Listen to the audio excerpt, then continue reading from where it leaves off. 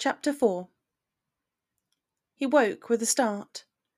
He had dreamt of astronomy towers again, and the sights, sounds, and smells had all plagued him ruthlessly, and so vivid and vivacious.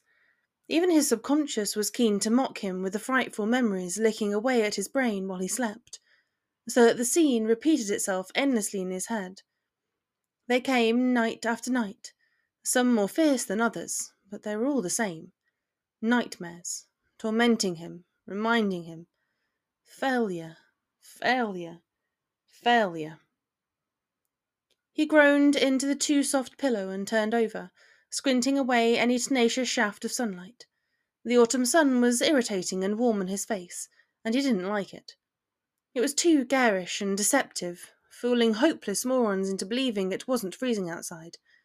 He could already feel the chill creeping along his skin as he pushed away the blankets to set his feet against the bitter floorboards.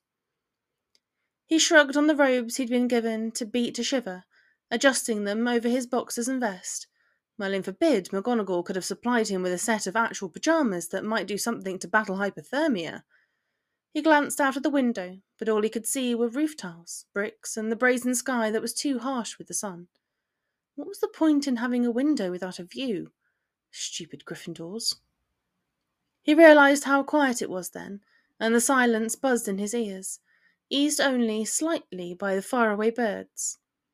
He arched a confused eyebrow, realising something at the back of his brain was telling him he'd already woken up once today. If it still even was today. Yes, he'd definitely already woken.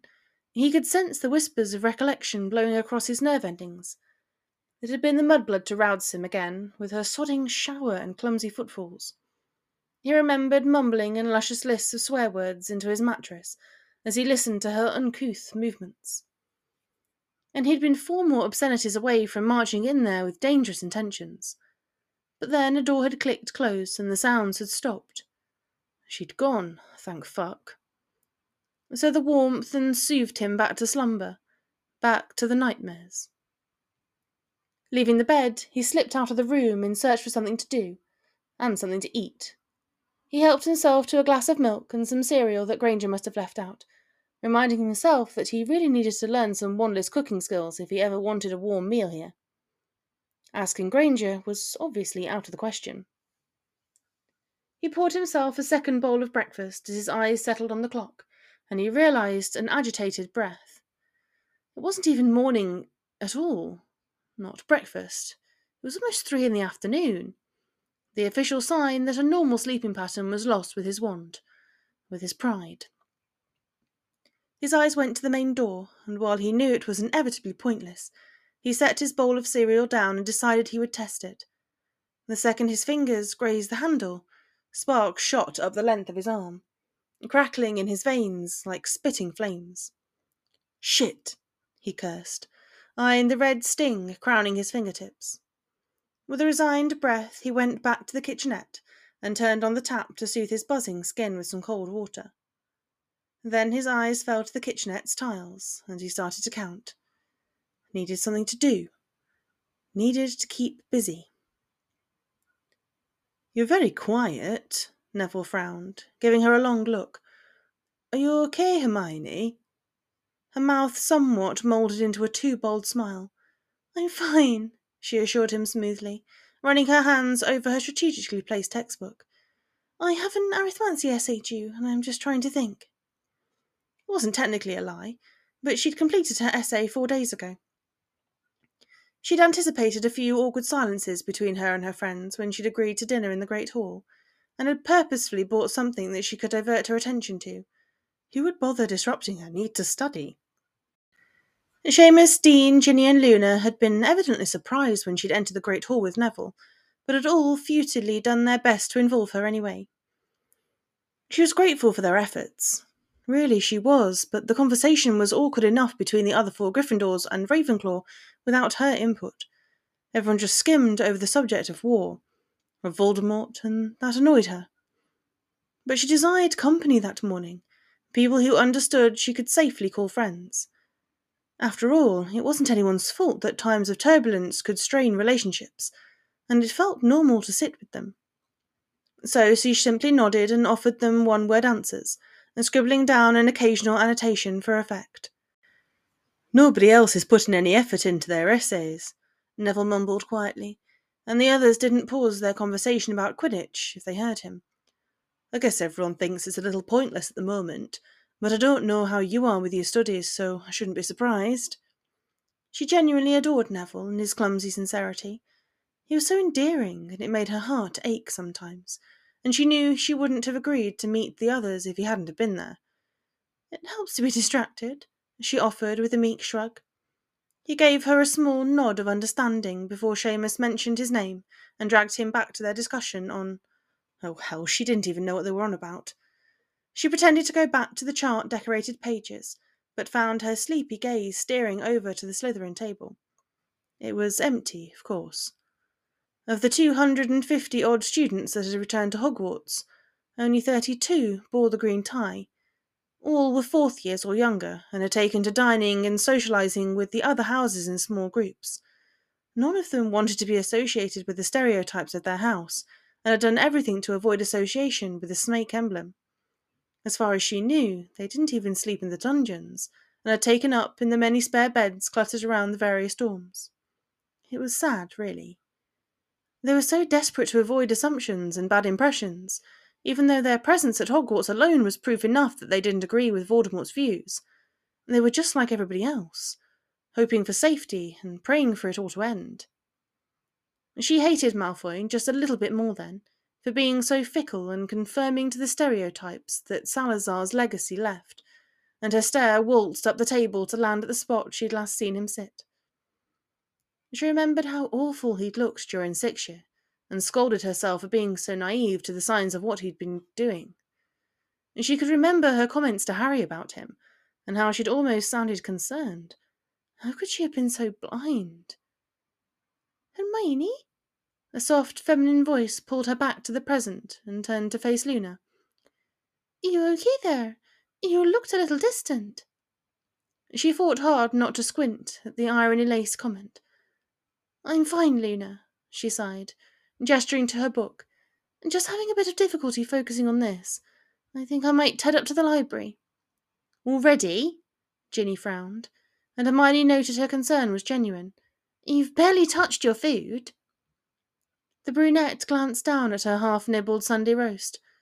"I'm not that hungry," she shrugged, pushing her plate aside. "I had quite a big breakfast." She could see their reluctance to believe her, and she couldn't blame them.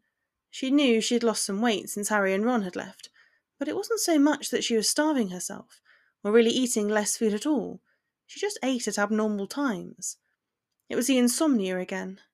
Maybe she should take up Slughorn on his dreamless sleep potion offer. "Do you want some company in the library?" Neville offered earnestly. "I guess I could walk on my herbology essay." "No, that's fine." She shook her head, rising from the table. "I know you don't like the library, and you haven't finished your dinner." "I might pop up later then," he compromised, spearing another sprout with his fork. "It was nice to see you though, Hermione." "It really was," Ginny nodded, accompanied by a hum of aggrievement from Seamus and Dean. "Will you come see us tomorrow?" "No." "I'll try," she breathed quietly, giving her fellow lions and the blonde eagle a soft smile. "It was nice to see you all too." She gathered her belongings and turned to leave with a delicate wave in their direction. She could already hear their hushed tones fluttering amongst the great hall as she left, all discussing how bad she looked, no doubt. They would talk about the dark smudges under her bloodshot eyes and how her skin had turned a shade paler. Nothing vicious or remotely backstabbing, just the truth, just words of worry. Perhaps she would have felt guilty if her body could accommodate more than negative emotions. But it couldn't. The thoughts of Malfoy had pretty much filled her to the brim with spicy notions, and combined with a lot of loneliness and a dark dash of despair, she just didn't have the room. The hope was still there, though, just a flicker of optimism about the size of her heart that refused to perish. She clung to it desperately sometimes, and then cursed it the next moment. It was what kept her going, and encouraged her late-night endeavours to read about everything Horcrux-related, and also what led to her continued order training with McGonagall. Yes, it was there. It was just missing sometimes. The library was alive for a change. A few third years were crowded around a table discussing some potions homework, and another desk was full with a set of fourth years. Madam Pince was tucked away in her usual spot too, with her beak stuck in a book and her narrow stare peering over the pages to watch the students.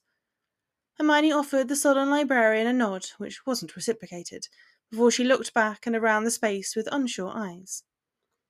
She spotted another batch of pupils behind a bookcase, and decided the library was too busy for her liking. She needed solitude. She headed to the restricted section and plucked two of the books she needed from the shelf, and decided she couldn't stay here if she wanted to read in peace. She slipped the weighty text in her bag and contemplated going outside, but the weather was hardly suitable for a reading session. She just wanted to go back to her room and curl up on the couch with a hot chocolate and literature for company. But he was there. Her brow creased with determination. Well, she was not going to be exiled from her room because of that bastard. She refused. Why should she have to alter her routine just because of Malfoy? If the slimy prat played up, she could just lock him in his bedroom. She cast a quick concealment charm on the books as she left the library, her intelligence warning her that it wasn't wise for him to know the subject of her interest. If the little swine found out and somehow managed to escape, no doubt he would go skipping back to Voldemort, expecting a pat on the head for foiling Harry and Ron's plans. Her strides back to her dorm were bold and purposeful, building her up with adrenaline to ready for her confrontation. Mumbling the password to the main door, ad lucem, she shoved open the door harder than necessary, and her eyes found him instantly. Whatever she had expected to find him doing, it wasn't this. He was perched on the counter, separating the living space from her kitchenette, with his hands braced at his sides. His shoulders were relaxed, and his head slightly tilted to the side as he absently tapped one of his fingers against the mahogany surface. He hadn't noticed her, even after she had closed the door with a silent tug and taken some small steps into the room. She craned her neck so she could catch the right side of his face, realizing that his familiar scowl was still in place, darkening his features. She wondered briefly how his agitated expression could be so permanent, but then realized that her mouth had scarcely risen at the corners for several weeks. His scowl wasn't necessarily angry, though, more concentrated than anything else. Hermione peered a little closer, like he was a rare and dangerous bird that she had simply stumbled across. She followed his steadfast glare to nothing but the wall of white tiles. Her lips parted with a look of irritated confusion. What the hell are you doing? She questioned sharply, watching as he flinched in surprise and snapped his head to look at her. Ah, there was the anger. Clearly she had disturbed him in some way, and she was furious about it. Her amber eyes flicked to the tiles again to see if she had missed something, but there wasn't so much as a blemish against the ivory ceramic. Bloody hell, Granger! He roared, hopping off the wooden top with fluid movements. I've lost count now, you stupid— Count? She repeated, instinctively laying a hand over her pocketed wand.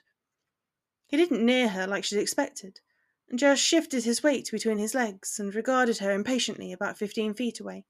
He still felt too close, though. What the fuck are you doing here? He snapped quickly. I live here, she hissed, crossing to the sofa and dropping her heavy bag. And I have some work to do, so leave me alone. And where exactly would you have me go? He countered, folding his arms over his chest. He rolled his shoulders like he was preparing for a brawl, and she could see his muscles rhythmically fluctuate under the grey polo neck. I really couldn't care less, she answered crisply. Go to your room. Why should I? Draco growled, eyeing her with a calculating glare. You can come and go as you please. You should go somewhere else. This is my room, Malfoy, she yelled, balling her fists defiantly. You're just here because the Order feels sorry for you. He snarled. I'm here because you bloody morons can't mind your own business, he shouted. always sticking your noses in and thinking you're helping. We are helping you. Well, I don't want your fucking help, Draco screamed, his tone loud and reverberating amongst the dorm's antique acoustics. I never wanted your help. Well, you've got it, she interrupted calmly, unable to help the haughtiness in her voice. So stop complaining like the spoilt brat you are and piss off. I'm waiting for you to piss off, the witch retorted. I need to do some work. Why don't you go into your room? He asked snidely, taking a long stride towards her.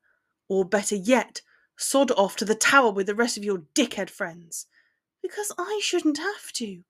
Why do you Gryffindors always insist on making things more difficult? He questioned, completely serious. You're always chasing trouble, and it's so bloody stupid. And then you wonder why people are always trying to kill you.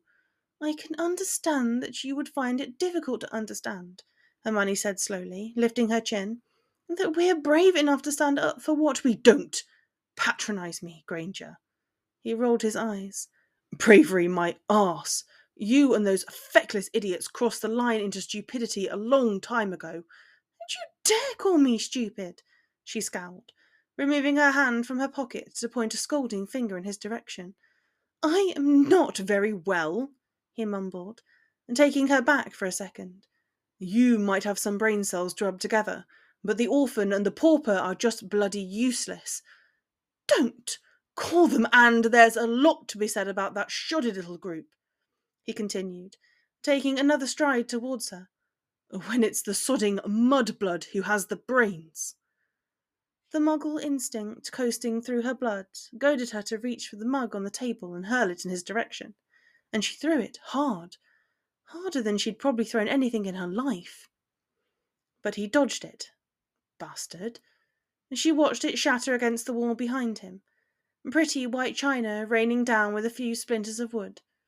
She snapped her fire-gold eyes back to him, vibrating with uninhibited anger when she saw the amusement tugging at his features. I won't tell you again, Malfoy, she spat, reining in her stormy impulses to hex him there and then. Go to your room and let me get on with my work. Touch a nerve there, Granger, he drawled smugly. Was it the mudblood or my comment about the twat twins? Stop calling them. Why don't you go and irritate them with your presence? He questioned with a flippant wave. Shut up, Malfoy. No, I'm bloody serious, he insisted, a little intrigued when he noticed her lip switch. Why the hell don't you bother Potter and Weasley instead of me? Because they're not bloody here, Hermione blurted, knowing it probably wasn't the wisest thing to tell him.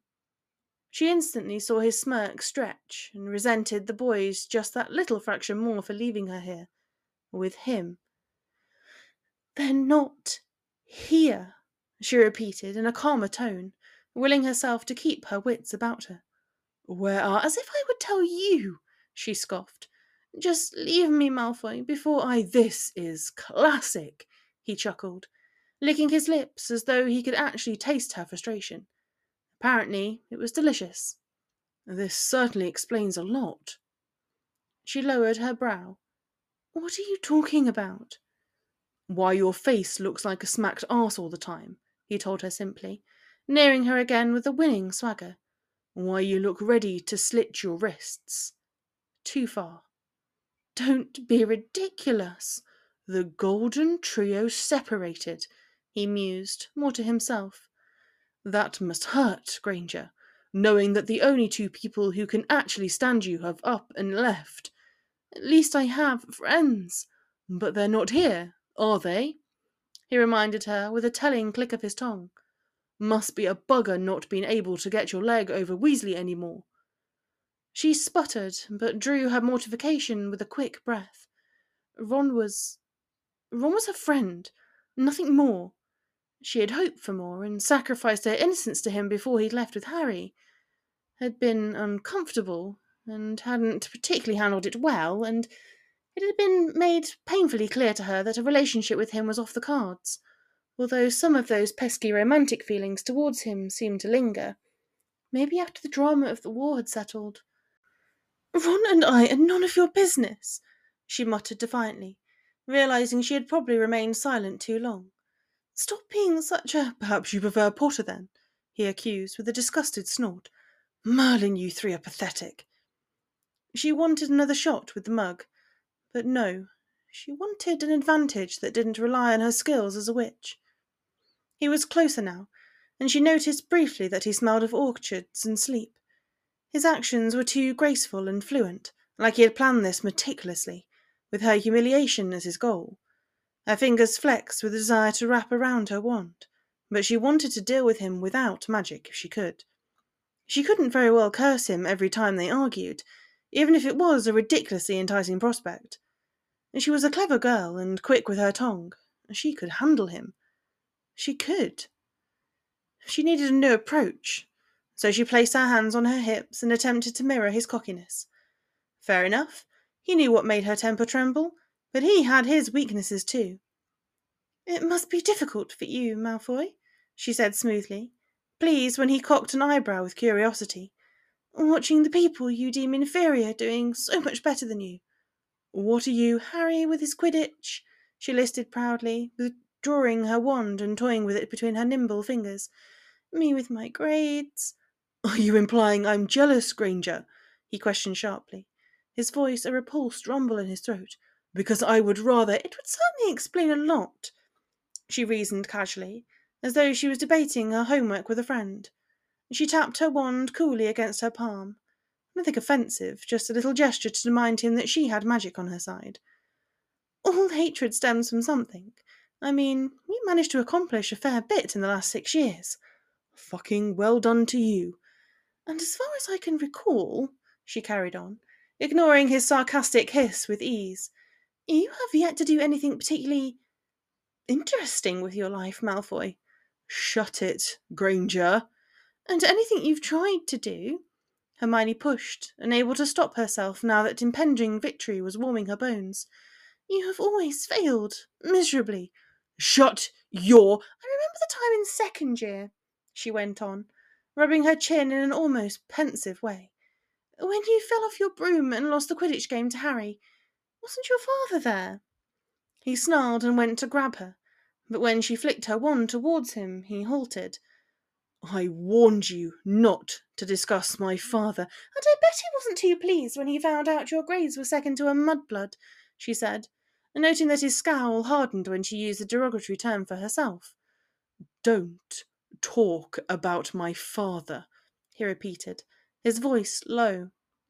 But she faltered when she noticed it wasn't particularly threatening, more irritated and perhaps a little— wounded? That was unsettling. Then don't talk about my friends, she murmured finally, watching his jaw clench as an unvoided agreement was passed between them. He looked a little more human then, and she wanted to punch him again. Are you going to leave me in peace, or do I have to put you in your room myself? He growled, but to her utter surprise and bafflement, he actually moved away from her with a couple of backward strides. His rain-cloud stare didn't leave her, though, and just stabbed her like he was trying to melt her away through with alone.